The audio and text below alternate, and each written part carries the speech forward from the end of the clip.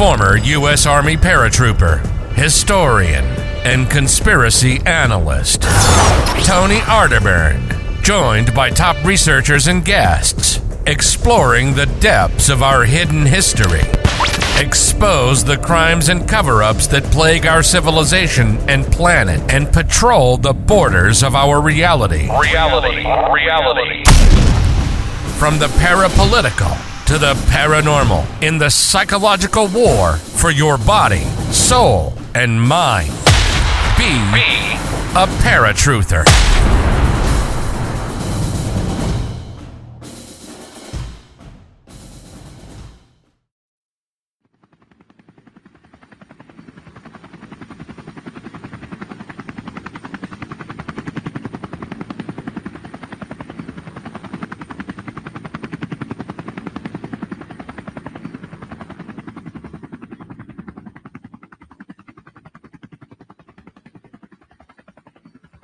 Welcome to Paratruther, ladies and gentlemen.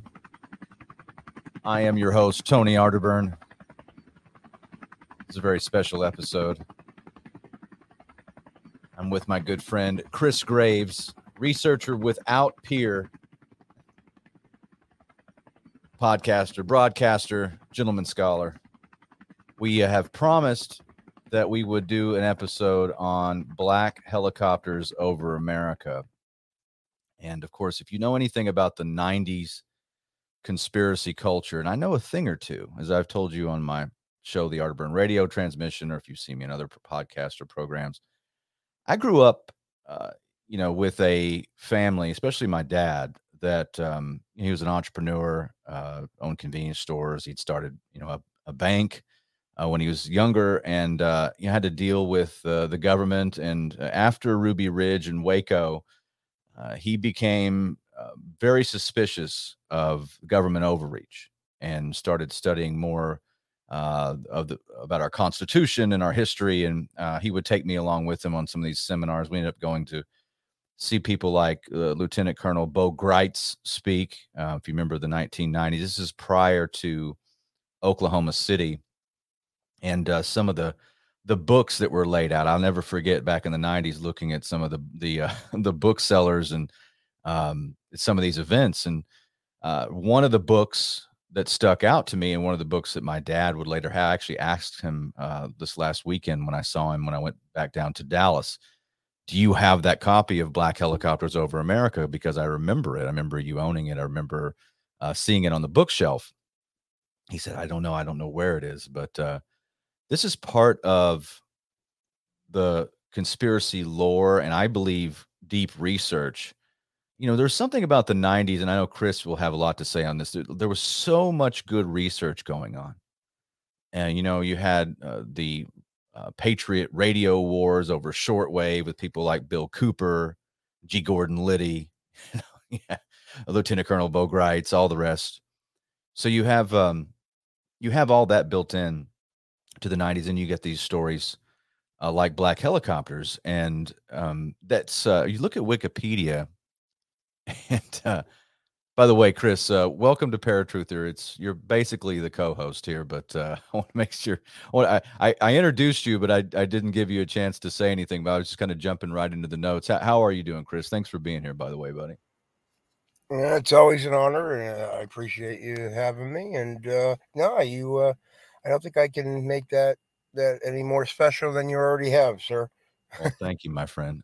So if you, again, I don't trust Wikipedia, but to give you guys an overview of where this comes from, is the black helicopter is a symbol of an alleged conspiratorial military takeover of the United States in the American militia movement, and has been associated with UFOs, especially in the UK, Men in Black, and other conspiracies.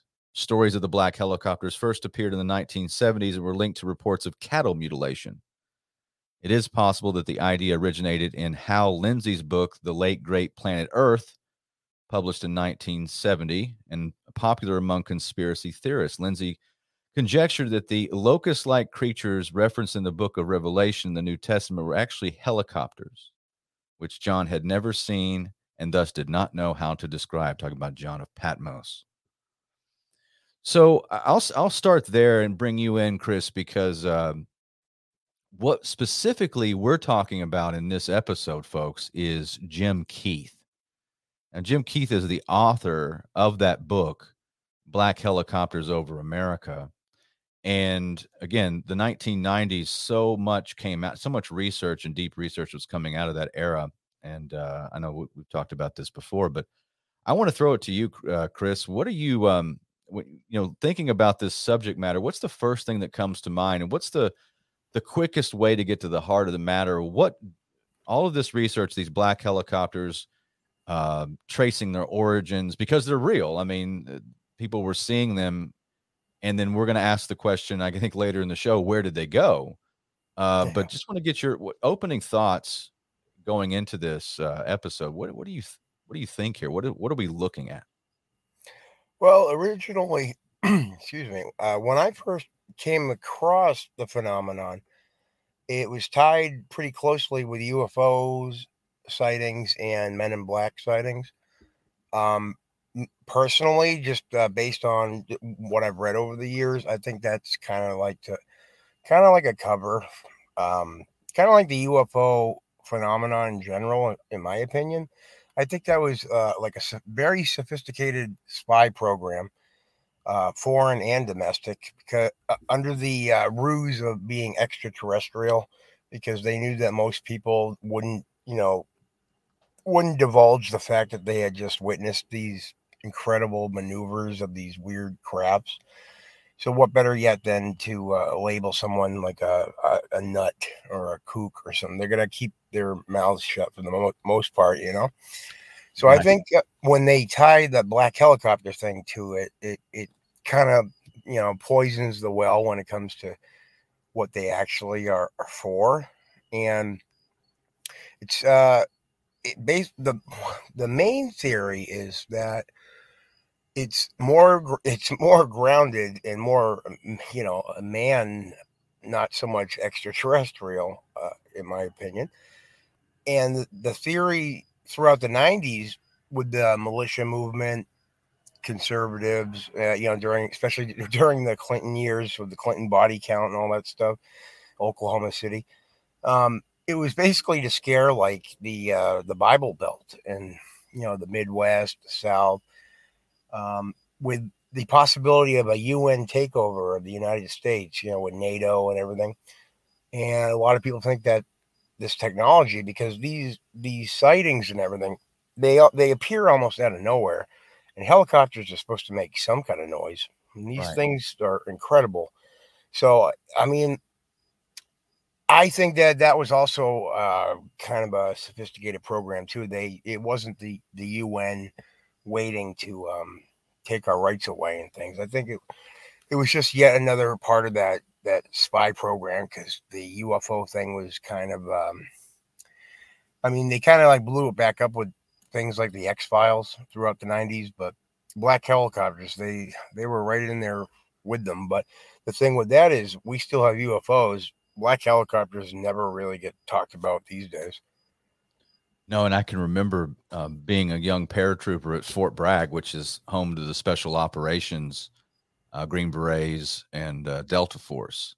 And the home of Delta Force is just a range. Like it's designated as a range. It's not like, here's Delta Force headquarters. It just says it's a range, right? But you don't have access to it. It's not like a regular right. range. You can go and take your weapon and go target practice or whatever. So it's not actually a range. It's a facility.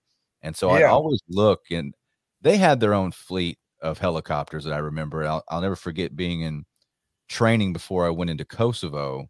I just gotten there as just graduated airborne school and basic training, and they had a little fleet of those miniature helicopters, the tiny ones, and that were the gunships, and they had the minigun, and they were black, and they had there was other craft and stuff that I could see, other helicopter type craft that I couldn't sometimes always identify. There's always the Black Hawks, but those are usually green, and or desert brown, whatever they are now. And but every once in a while, and I do remember being like, oh, what is that one? And so again, not saying that those were the black helicopters of 1990s conspiracy lore or research, but I do remember being able to see something that I couldn't actually identify, like what it was in the sense of what type of helicopter. Like, what is that? It's a little strange. I And always thought. Oh, sorry. go ahead. No, I always thought I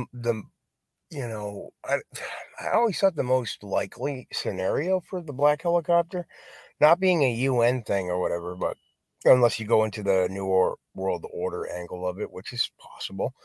I always thought it was tied in with like the continuity of government, and things like that. Like, like Iron Mountain, all these installations that are not on the books. Well, Iron Mountain is, but you know what I mean. There's a lot of unknown ones.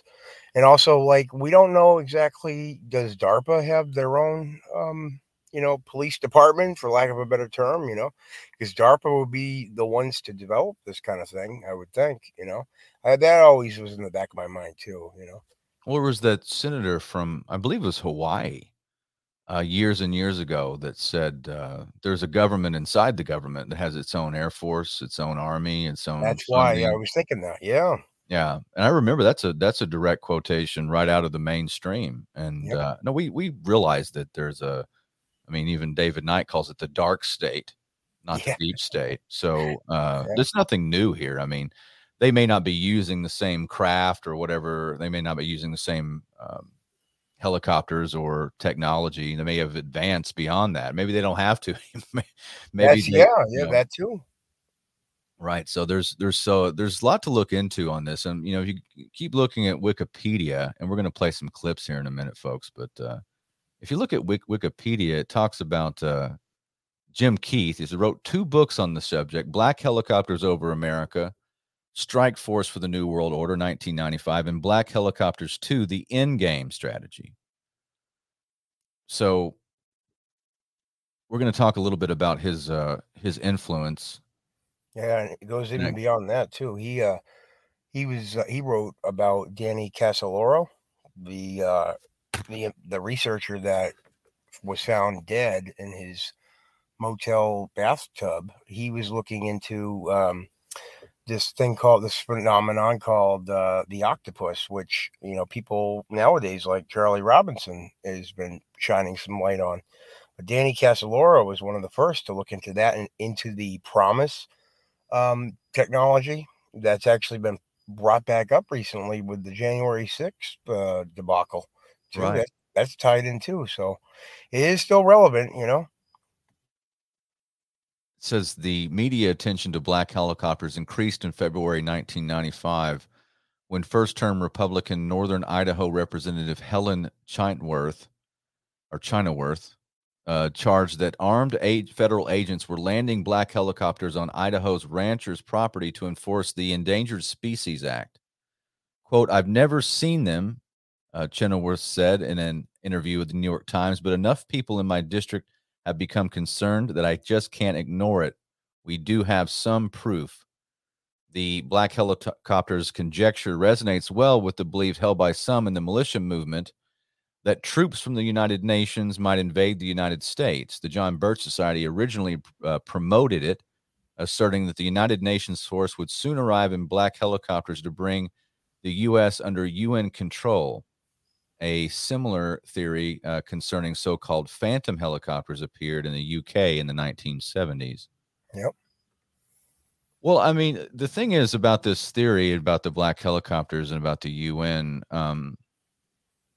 they didn't do it that way. I mean, we have the benefit of just passing these decades, on, and 30 years later, we have the ability to look back and say they didn't do it through an invasion. They didn't land and say we planting our flag. They did it through slow, what David Icke calls the totalitarian tiptoe. Yeah, everyone was thinking of Red Dawn at the time, Yeah, it's not. It just doesn't come in the form of Red Dawn. It's slow. It's incremental. It's year by year. It's election after election. Yeah. It's the population replacement through mass immigration. It's the loss of liberties through the Patriot Act. It's the false flags. It's the death by 1,000 cuts. And eventually I think what they want so badly is to have the country in turmoil so that the cry out will be, help us, UN, bring a peacekeeping force, all the rest of that. And then you might see the black helicopters. That's what I mean. That was like the Operation Gladio in Italy after World War II, where they actually had secret troops that stayed behind to pretend to be the enemy and cause terrorist attacks and things, so that the public would be the public would be demanding protection from their leaders, when in fact the leaders were the ones that were attacking them. So it's the age-old story of As I'm looking at this this post from Wikipedia, and then some of the other links you sent me, I see some of the documented usage of black helicopters, and one of them is what I was just talking about. The U.S. Army's 160th Special Operations Aviation Regiment uses helicopters primarily painted black, and other U.S. military branches operate helicopters painted black or dark colors, particularly the Pavlow, Pavelow, which was optimized for long-range stealthy insertions or extraction of personnel, including combat search and rescue. So you see, I've probably seen some of these aircraft.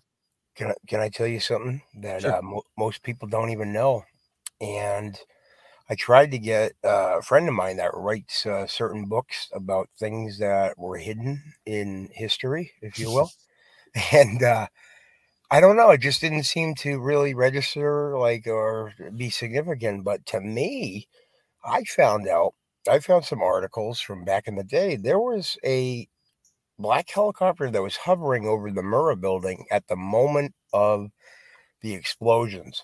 And I do say explosions because there's more than just one. And it was taking photographs of the actual explosion. And those photographs were passed on to General Ben Parton. And the FBI had about almost 100 witnesses that came forward and said, hey, do you know anything about that black helicopter that was hovering over the building that people like Officer Terrence Eakey observed while he was writing out a traffic ticket? There's that. There was also black helicopters filmed above the World Trade Center at the moment of, it was actually throughout the ordeal, but also at the point of initiation, right as each tower would go down, you would see a black helicopter-like vehicle hovering in the smoke. And this is still on YouTube, folks. You can find it. It's hovering in the smoke, and you see this weird light thing going on, flashes of light within the smoke. And they told us that there was no chance of rooftop rescues on that day. But you have footage of weird black helicopters sitting in the smoke right as the towers start collapsing. And Donald Rumsfeld also said he observed a weird helicopter right outside his office window about, I want to say, about a minute or less before Flight 77 apparently hit the opposite side of the Pentagon from his office. So I always found those accounts of these weird helicopters during these events, that don't even get talked about. But those were mainstream articles, by the way. So it wasn't like it was alternative researchers writing articles about it. Like, you can find those articles where Rumsfeld mentioned that. You could find the footage of those helicopters above the World Trade Center as they're burning, and then right before they come down. So I figured I'd throw that in there because you don't really hear that talked about at all. I don't. I've never seen that. And Ben Parton too. Ben Parton saw the photographs that were taken from that helicopter, and you got to ask yourself, why is a helicopter above the Murrah building or any building in downtown Oklahoma City at the moment of this huge tragedy? And why are they documenting? It's almost like they knew, Chris. That's what I'm saying. They documented it because they gave someone gave General Parton photographs taken from this helicopter that took off. and just, for you being a researcher, you taking this for granted, but tell people about that general. Well, General Parton was the general that came forward and did a whole presentation about how there had to be cutter charges in the basement of the Merca building. And he said that of Oklahoma City, he said that this was not the work of a fertilizer bomb of a vehicle that was outside the building. He said the blast push was forced outwards across the street. Actually, it hit the building across the street and did some damage. So that always made me think: is that one of the reasons why we're not allowed to see the surveillance footage of downtown Oklahoma? Because we see this helicopter like buzzing around. So yeah, General Parton, he was smeared as being a racist afterwards, and no one would listen to him. He went on like cable access shows to try to get the word out that this wasn't a fertilizer bomb. This was from cutter charges underneath the daycare center, actually, in the parking garage. No one would listen to him. He also came forward about the TWA 800 crash, if you will, being a naval missile. He confirmed it. He said it was, I forget the exact name of it, but it was one of those where it'd be close proximity to the target. It wouldn't actually hit the target, but it'd be close enough that it would cause an explosion in like the fuel tank, close proximity. But anyway, yeah, General Parton was smeared all up and down and said he was, affiliated with David Duke and all this other stuff. And even if he was, that has nothing to do with like what the science that he was showing in his presentation, which is still online if you really, really dig for it. But yeah, he was given photographs from that helicopter, but nothing else has ever been written about it. Let's talk a little bit about Jim Keith.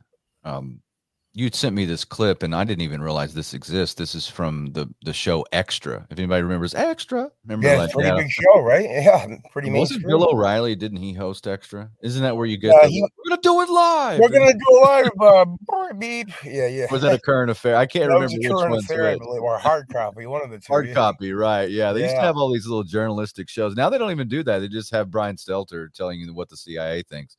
This is what you need to believe network. Welcome.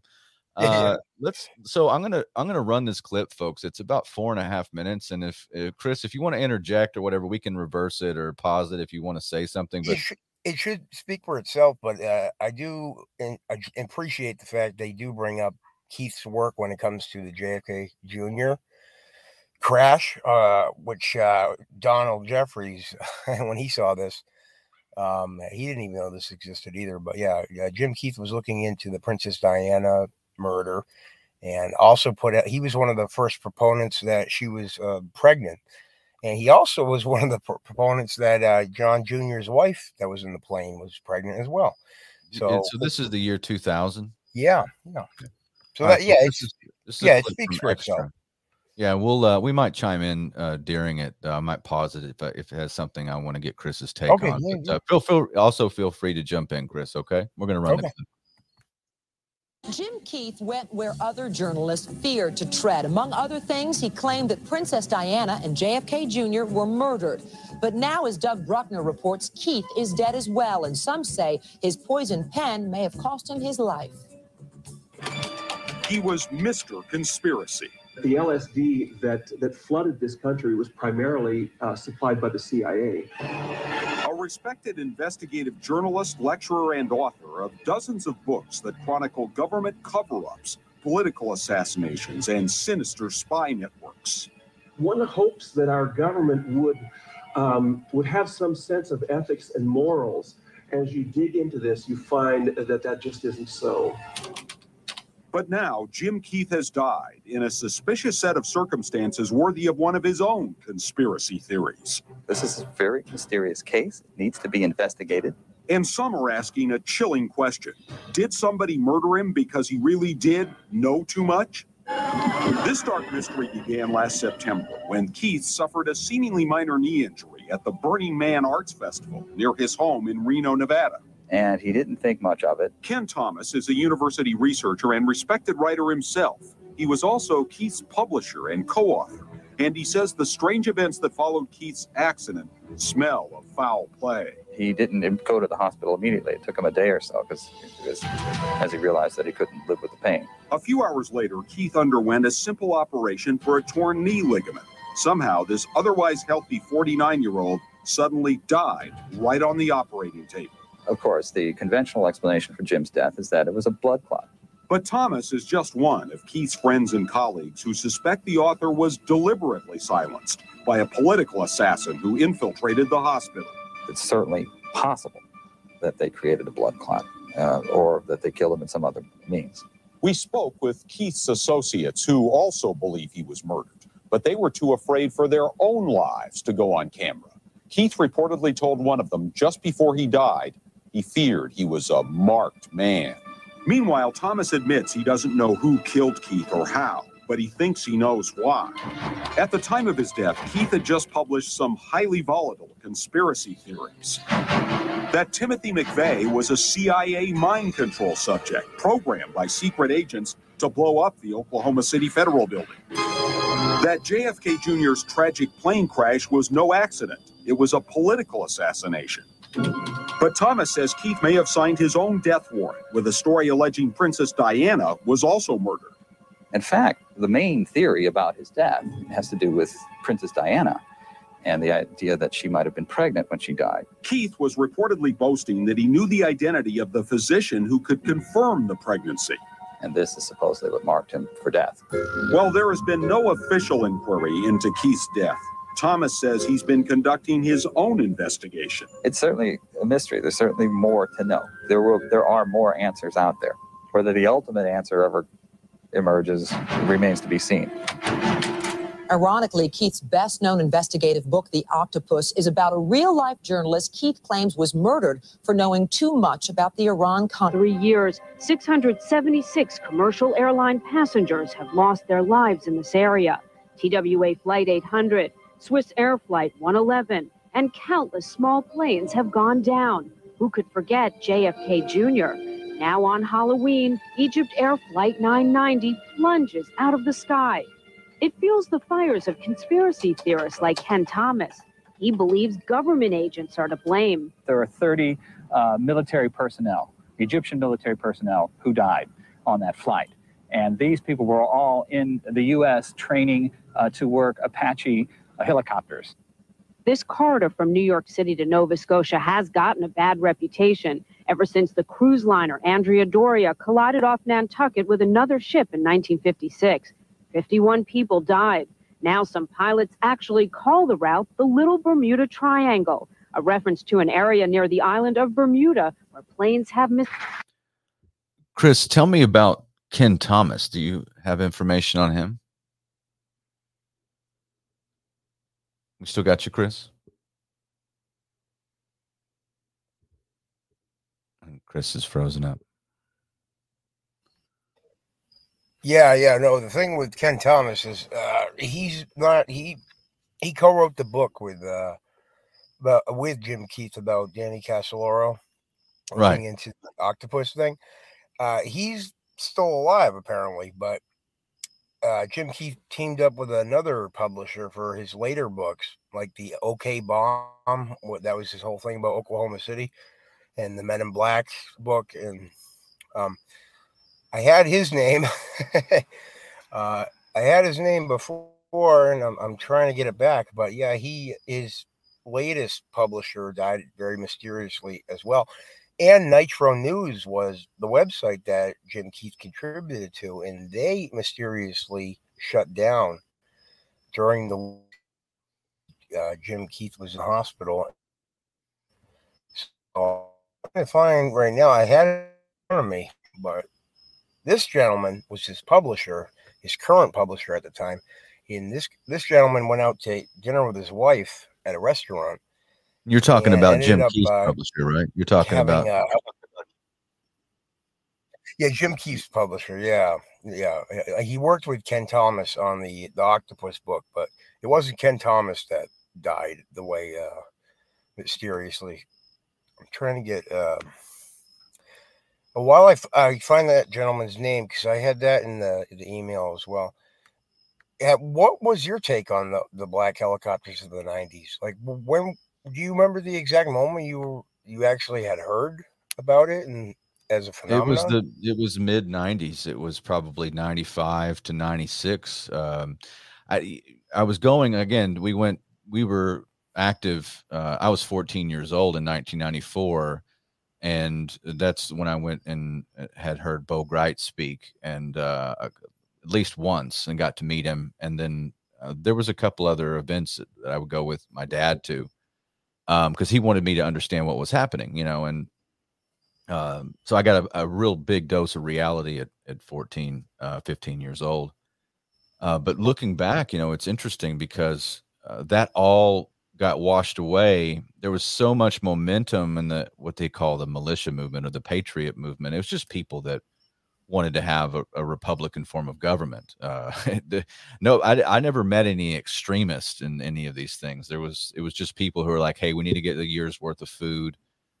We need to be able to have, a way to, find ammunition for our weapons and how to defend They ourselves. just want to raise families and not be messed with by the federal government, right? That's basically it. It was just about self-reliance, and there was no like, this is how we're going to overtake whatever. I never heard anything like that. It was all about defensive. It was all about freedom and the Constitution being restored and the Bill of Rights. And these are like, we're holding up and celebrating, figures like Thomas Jefferson. Well, that's not a totalitarian terrorist takeover. That's just people that want to be left alone. That's just freedom lovers. So, I look back on that, but it was all washed away after Oklahoma City. And Oklahoma City made everybody, it made a big chunk of people just shy away from it and go back to what they were doing, because you have this Manchurian candidate, and I love that clip, I never seen that clip where Jim Keith was talking about the CIA sponsored Timothy McVeigh. There's that famous story about Bill Cooper from Behold a Pale Horse. That's right. He went to the FBI and said, I met Timothy McVeigh before. I didn't know his name, but he came to my office. He came in to outside of Eager, Arizona, and when he was broadcasting out of a shopping center, and he was with another gentleman that he was also not identified, but they both said they worked for the Army, that they were being tracked, and that Timothy McVeigh had a chip in his right buttock, and he said he was willing to let Bill Cooper inspect it. Yep. And Bill at the time said, I'm not going to do that. But the other gentleman had one in his shoulder. So apparently, this is testimony to the FBI from Bill Cooper, by the way, folks. And Bill Cooper didn't want to deal with it, but he did this after the fact because he thought it was very significant to find the true cause of what happened, because they also told, and it was the strangest thing because you had this person who supposedly Timothy McVeigh talking to Bill Cooper before Oklahoma City, and he asked him, what do I do if I'm pulled over by a police officer? Yeah. He says, do I shoot him or do I take the ticket? And Bill Cooper says, you take the ticket. What are you talking about? Bill got upset. Like, what is this? He knew he was they were trying to set him up in some way. Because if you remember, that's how Timothy McVeigh was stopped for not having a license plate, I believe. It was missing yeah. And originally, Bill reported, actually, people forget this, on one of the Hour of the Time episodes, Bill reported that the original police report didn't mention a handgun in the car whatsoever. So there was no reason to arrest him. If that really is the case, and I have a feeling it probably was, if he didn't have a firearm in the vehicle, he should have only been issued a ticket and then maybe the car being towed, not an arrest. And the thing reeks of of an inside job. Well, Bill Cooper even said that they told him to watch Oklahoma City. Yes. So it's like they were building the narrative and they were dropping it on, and again, folks, if you know anything about the 90s, the Clinton White House put out a memorandum that said the most dangerous radio host in America was William Cooper. and Rush Rush Limbaugh. Yeah, here you go. You know it, yeah. Rush Limbaugh read it on air. Like, says, "See, it's not me, folks. It's William Cooper. He's broadcasting from a shopping center in Arizona." He Well, wore that's that as a badge of honor too. well for sure, you Yeah. know. But the interesting thing, this is why I think you know, you and I were decided to do some of these shows, digging up some of these old things that Yeah. from the 90s, because that's my wheelhouse. Like, it's what I grew up Yep. looking at. And I mean, we had some great journalists in the night. We have some great journalists today in the alternative media.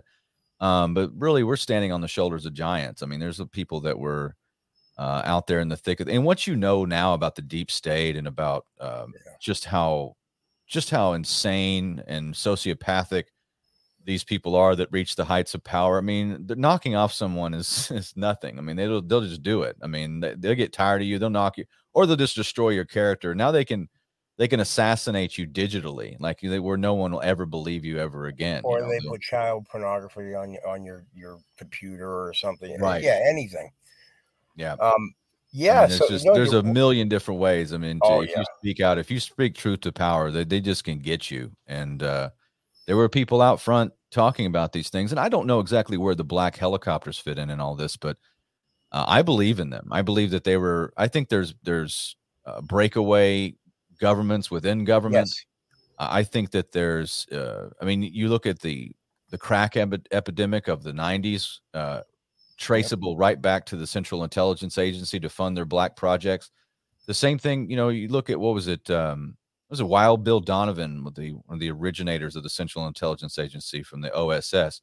Yeah. It was like his idea to run opium and heroin back to the United States and sell it into the black communities and to the jazz musicians and stuff like that, so they could just raise capital to fund things outside of government overreach or government oversight. So you know, there's total possibility that there's multiple realities and power structures going on. They may have technology. You know, they were mentioning in the Wikipedia. Of course, I'll go back and talk about it being a pejorative term. But that was also like the tinfoil hat or conspiracy theorist, like with the 1967 memo of the CIA to basically anyone that was questioning the Warren report to refer to them as conspiracy theorists. It was another thing to smear people. Because actually, more recently, Creepy Joe Biden actually disparaged a bunch of people by bringing up the black helicopter crowds, as he put it. You know, right? Well, there's a mention here. When I was a kid, there was a great show in the 80s called Airwolf. Oh yeah, and it's mentioned in here in this Wikipedia listing. Airwolf, a television series in which the intelligence agency known as the Firm uses an advanced dark-colored armed helicopter to conduct espionage missions both abroad and within the United States. And then another reference to the black helicopters is the X-Files. I watched this movie in theaters with my mom. This is the kind of kid I was. I would follow the X-Files, conspiracy, things like that in the 90s. But the X-Files Fight the Future, which what an interesting subtitle. Fight the Future. Yeah. Because I know. Man, in the 90s, we absolutely needed to fight the future because it was a weird future that was ahead. We just didn't know it. And the weird thing about that is that Chris Carter, the creator of the X-Files, came out years later and admitted that, yeah, they had their CIA liaison to Hollywood on, in their offices all the time, giving them ideas for plot lines and story beats and things like that. So I wouldn't be surprised if that tagline was, courtesy of the Firm, if you will. Yeah. In the movie, the X-Files movie, it says black helicopters featured when they chase the central characters Fox Mulder and Dana Scully, who have discovered a storage facility for honeybees, which have been genetically engineered to carry an extraterrestrial virus. That's right too. Yeah. Yeah, the unmarked black helicopters also play a role in the final episodes of season 2 and 9 in the television series involving the cigarette smoking man. Yeah, I noticed that too the other day. I was rewatching the X-Files series, and I noticed the black helicopters and the cigarette smoking man. Yeah.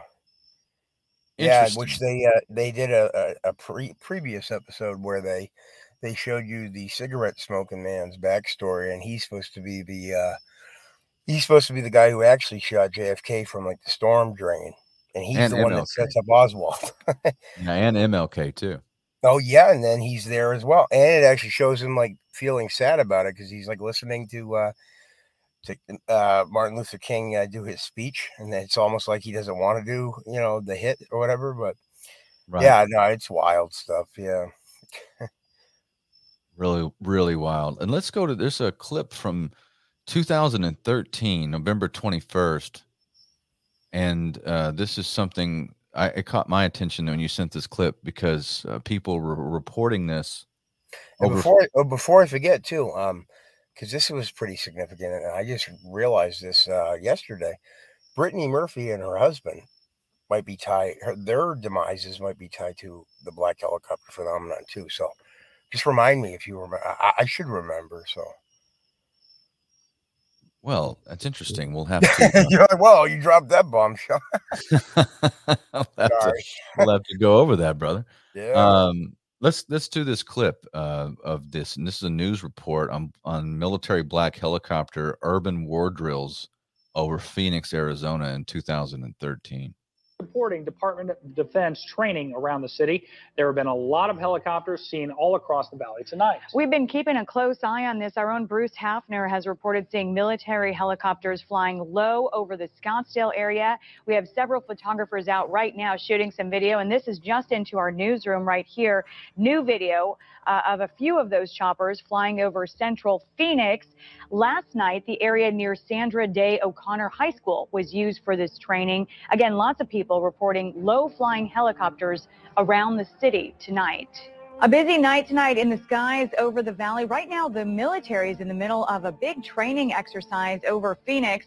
For the second night in a row, people are calling the 3TV newsroom, wondering what's happening. And tonight, we have some answers. Karen Brown live in Phoenix now with a look at what's going on out there tonight. Karen? Yeah, Karen, we've had so many phone calls into the station and the tweets that are coming in, people wondering why these blacked out helicopters have been flying around the valley. And as you take a look at some of the buildings downtown, what witnesses here are saying is that they were actually flying amongst the buildings, and now we know why. In fact, Phoenix PD confirming for us that the Department of Defense is conducting training exercises, trying to get military personnel certified in urban operations. So that when they go overseas, they are prepared. Here's what one witness saw. I mean, they were very close to the buildings. They were at different levels. They were at top of it. They would come down to the bottom part of it, or middle way, I guess you'd say. And then they would go back up and they would take off and just fly. Then they would stop and go again. Wow. And what did the helicopters look like? It was hard to say because it was dark and they were blacked out. I mean, very few lights on them. All right, and another live look here. In fact, we can tell you that these exercises will be going on here in Phoenix as well as Tempe, Mesa, and Scottsdale. They will end on the 22nd. This is a nationwide effort, so it's not just Phoenix. But again, folks are wondering what in the world is going on, and now we know. Reporting live from downtown Chris, was Phoenix, this Jade Helm? Back to you. All right, Karen, thank you very much. I think this was Jade Helm. I believe so. Yeah. It was right around the time of like the Boston bombing, I think. Yeah. It's Jade Helm. It had to have Interesting. been. Yeah. Interesting. Well, I mean, Alex Jones, all throughout the late 90s and all, I think even maybe the early 2010s, whatever you want to call them. Like he would have reports all the time about citizens being, upset or having heart attacks and dying from these drills that were not announced, that they would do in like the middle of the night. And it scared the crap out of all these regular people, like even sometimes in the suburbs and sometimes in cities themselves, like Detroit, that were already kind of bombed out and everything. Right. And they would and they wouldn't tell anybody. And people actually died from like just being scared because they didn't know what was going on. Yeah, I'm not a fan of when they conduct drills like that. I know Yeah. in North Carolina, out of Fort Bragg, they do Robin Sage, which is really about it's a fiction. It's a fictional uprising from like a patriot group or something like that, or an offshoot, like an insurrection, and they're putting it down again, like it's domestic, and the military's Yeah. putting down a domestic in what they deem as an insurrection, using the special operations. But the Posse Comitatus Act that prohibits the use of the military, Yeah. right, being used for policing. And when we had the country burning down in 2020, I know. literally, and pallets of bricks being dropped off and people being flown all over the country, funded by someone. There was and then that was, You remember was it? that, right? There were vans that were just picking up people, like arresting people, throwing them away, basically. And I remember those reports. Yeah, there was, and then General Milley we don't do that. The military is not involved in anything domestically, but you run drills on it all the time. It's like, Yeah. no, you don't. You're only involved if it's somebody that has any sort of leaning towards a constitutional republic. As long as they're minions of the New World Order or some kind of globalist little puppet, then you can do whatever you want. So now I'm skeptical of all these things, and I think that there's a lot of merit to this research going into different aircraft being used by different entities, and maybe they have no accountability whatsoever. And again, we'll end with, I'll get your take on where they went here in a second, but I want to read a little bit about the pejorative term, which I love being called a conspiracy theorist. I don't know about you. I literally have a show called Paratruther, and I love it. Like, as if you think truther is a bad word, well, then you're a falser. Was it you with somebody? What are you, a falser? I love Yeah, that. I think you stepped into falsehoods. Yeah. Yeah. So I'm a Yeah. proud truther, ladies and gents. Happy to be a conspiracy theorist, because that means I read things. That means I thought about something. That means I looked into things. Happy to do that. So the term Right. has been used to ridicule other conspiracy theories or conspiracy theorists. And this is some of the examples. In 2007, a Slate article on basketball referring to or an article on basketball refereeing said, in the wake of this scandal, every game will be in question. And not only by fans disposed of seeing black helicopters outside the arena. Yeah. In 2020, Governor of Florida Ron DeSantis, in a public appearance with U.S. Vice President Mike Pence, pushed back on critics of his administration and its handling of the COVID-19 pandemic, saying, "We succeeded, and I think that people just don't want to recognize it because it challenges their narrative. It challenges their assumption. So they got to find a boogeyman. Maybe it's like there are black helicopters circling the Department of Health, if you believe that I got a bridge in Brooklyn to sell you." So there's right. there's your boy Ron They using love the their term name calling, don't they? Yeah. another and They're this all is about their another. name calling, right? Yeah, and this is another reference in pop culture, which I remember this in 1997, the film starring Mel Gibson, Yes. it's conspiracy theory, right? It describes silent black military helicopters, and he's describing it to an empty cab. He realizes he's talking to no one, which is, can be a lot like Yeah, podcasting sometimes. they go into MK Ultra and everything in that movie. Yeah. Yeah, it's like they're disclosing it through pop culture to take away the stigma, so they can just be like, "Oh yeah, we told you, we put it in the movie." We told And you, and we then told you. yeah, What are and you talking? We're not hiding anything. We put it in the movie. and at this flip side of that, it makes it look totally ridiculous when people try to say it's real. Oh, that's just a movie. Okay. But yeah, I actually I wanted to. It was important. I felt Ken Thomas was a collaborator of Jim Keith's, but the guy that I was referring to was his publisher later on. And I found the thing I was talking about. This gentleman's name was Ron Bonds, Bonds, and he lived in Atlanta, Georgia. And he published books on unsolved mysteries and unexplained phenomena, from the Kennedy assassination to the ominous black helicopters of the New World Order. In the subculture of the paranormal, his reputation was such that writers for the X-Files used to call him for ideas. So that's another idea, man. But anyway, yeah, in April of 2001, let's say about 6 months before 9/11, just about, 15 hours after eating a meal with warm beef from a Mexican restaurant in Atlanta, after an agonizing evening of vomiting and diarrhea, Bonds was taken by ambulance from their home to Grady Memorial Hospital. During an autopsy, the medical examiner found copious amounts of blood in the bowels, so he sent a stool sample to the Georgia Public Health Laboratory in Decatur. Decatur, I think that, yeah. The lab discovered high levels of Clostridium perfringens type A. I went to public school, folks. I apologize. A bacterium often seen in small quantities in beef and poultry. When it occurs in larger quantities, anything above 100,000 organisms per gram is considered unsafe. It can release toxins that cause diarrhea, vomiting, and rarely hemorrhaging. The bacterium figures in 250,000 cases of food poisoning a year, the CDC estimates, only 7 of which result in death. 4 days after Bonds ate there, experts visited Al Azteca to collect samples of ground beef from the steam table.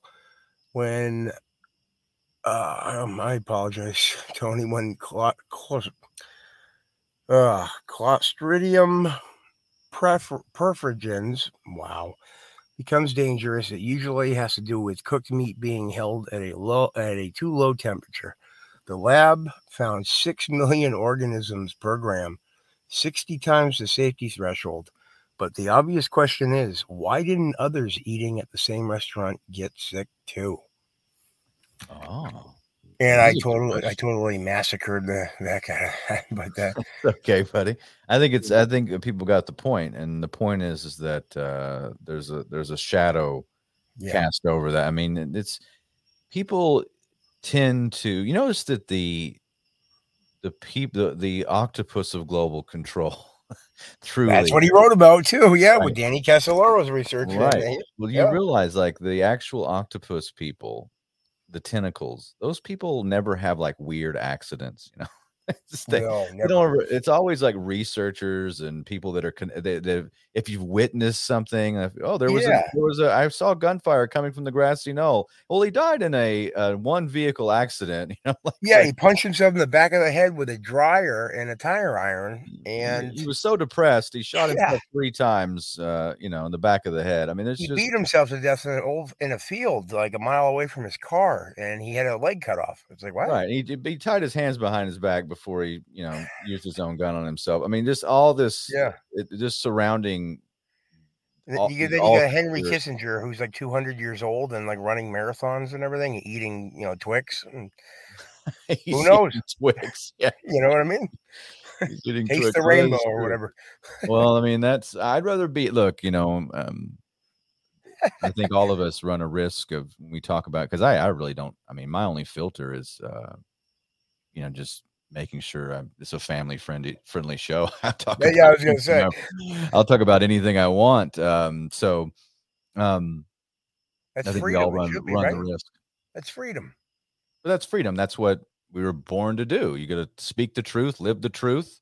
Yeah. And let the chips fall where they may. And I think that's the life. I'm a soldier. I don't know any better. Yeah. But I'll let you final thoughts, Chris. I think that's a fun show. And again, the life's work of someone is, I think it's to be held in reverence. They put so much out there, and then you never know. I mean, we'll never know. It's a mystery. I have my suspicions anytime anything like this happens. You go in for a knee operation. Is something similar happened to Joe McCarthy? I was just going to bring that up. Yes, that's right. And our friend Donald Jeffries, I remind him every now and then that that's the same exact way he went out too. Yeah, there's a neck. Oh, I've got to hurt my knee. Yeah, he fell off the stage. Yeah. Yeah. And he knew that he was quoted by family members say he did not want to go back in there because he knew he wasn't coming out. Yeah, so I feel like it's important to remember people that basically get paid the ultimate price just to get the word out about this corruption. That's why I know people. If people listen to me, in different whatever interviews or podcasts, they might get sick of hearing me say the names Bill Cooper, Dave McGowan, Mae Brissell, Jim Mars, even though I think Jim died, of old age, but still. But people, Danny Casolaro, the ones that anybody who's willing to, you know, put their safety aside just to report on the facts or whatever, because it's a shame when people are forgotten, especially in light of the fact that they probably did pay the ultimate price, even if their death certificate says otherwise. And for them to do that and then just be forgotten, it kind of makes me a little angry. So that's why I like to shine a little bit of light when I Well, can. they have a home here on my podcast forever Exactly. because we'll be talking about these old researchers and their contribution to what we're talking about now. I mean, we live in the Tomorrowland. That's why on the Arterburn radio transmission that one of the slogans is "Welcome to Tomorrow," and that's kind of a It's throwback right. to a Megadeth song, but it's something when I in the '90s I found the pop culture reference to that saying, and I use it for my own program. So no, their work continues, and we look to the past for strength moving into the future. And I'll give you the final thought, Chris. Go ahead. Oh no, yeah, that pretty much sums it up. I'm glad you mentioned it because I wanted to say that, like rest in peace, Jim Keith and the other people that I mentioned. And when you hear about the different phenomenon that like disappear, you got to think, what was the evolution of that particular phenomenon or theory? Like, what did happen to black helicopters? Because I actually talked to recently two gentlemen that live in Oregon that see these black helicopters almost daily. Because in their opinions, they think it's because they were some of the lucky ones that were able to move away from the cities. So it's almost like a we got our eye on you kind of message in a way. And I'll leave you with this one for people to look up. Whether or not it's connected or not is up in the air, really. Actress Brittany Murphy and her husband, who passed away, I believe, maybe 3 or 4 months after she did, they were basically both poisoned slowly because the medical examiner came under fire for having the wrong ruling. And we know about this, like with the January 6th coroners, like they're under investigation. This, Clinton had his own coroner when he was the governor of Arkansas. There's a lot of shenanigans go on, and there was there was a lady that worked for Homeland Security who turned whistleblower. And again, her name escapes me, but they made a documentary about her. She was next door neighbors with Brittany Murphy and her husband. There was a black helicopter that was filmed by yet another neighbor of theirs. It was filmed with his camera coming down and entering the house of this Homeland Security whistleblower, dragging her parents out because they thought that this woman was home, but she wasn't. She thought they thought that her mother was her. But then when they realized this woman was much too old to be their target or whatever you want to call it, they realized, oh, we screwed up. And they didn't know that they were filmed either by the other neighbor. But the other neighbor gave the videotape to this whistleblower lady and her husband. That guy who filmed it, the helicopter coming down and all the shenanigans and everything, dragging the parents out on, throwing them on the ground and all that. This guy, he ends up dying, and he doesn't have a death certificate to this day. The one that filmed it and gave the videotape to them. But they were able to put it in their documentary, which the name right now escapes me. So just look up Brittany Murphy, people, and you'll see they smeared that poor girl as a loon and a drug addict, and they used all kinds of words. But they really did see black helicopters come down in the Hollywood Hills. So interesting, my friend. Yeah, I wish I could remember the names of them, but yeah, I loved doing this with you, Tony. Well, thanks for being here, Chris Graves, ladies and gentlemen. I tell you what, a treasure trove of pop culture and research, and an all around great human being and a friend of the show. Always glad to have you here. And folks, if you enjoy this program, if you enjoy Paratruther, be sure and share it. And of course, we have the Arterburn radio transmission. That's twice a week, Mondays and Fridays, 2 p.m. Central Time, over on rockfin.com on the America Unplugged channel. You can follow me at arterburn.news. Pretty much everything is there, the links to the socials, all that good stuff. And if you're following us on the podcast channels, you're going to get this show. You're going to get Arterburn radio transmission. So share it with friends and family. And what did I say last time? Be sure, if you share it with friends and family, make sure that you trust them, because they might think you're a crazy person if you share it. Sharing is caring. Sharing is caring. That's true. We're sponsored by Wise Wolf Gold and Silver Exchange. If you are interested in precious metals in any way, shape, or form, buying, selling, we deal nationwide, and veteran-owned family shop. That's what pays the bills around here. And of course, storable food, because you're living in the Great Reset. I call my radio show the official broadcast of the apocalypse. I put my money where my mouth is. I also, that's kind of unsanitary, but is a lot of dirty people. Right. So I really do buy the storable food. I do buy the water filtration systems, all of it, folks, because I believe in being prepared, and I think you should too, because we live in uncertain times. Hopefully I'm wrong about so many things, but that remains to be seen. We'll be back next time. Be looking for a new episode. I know I'm going to have, there's a great journalist friend of mine that's going to be on to talk about immigration, and not the immigration, figures you always hear from the mainstream. A lifelong researcher and paleoconservative will be on with me very soon. I think it's going to be a fascinating talk, so stay tuned for that. Remember, folks, in the information war, be a paratruther. See you next time.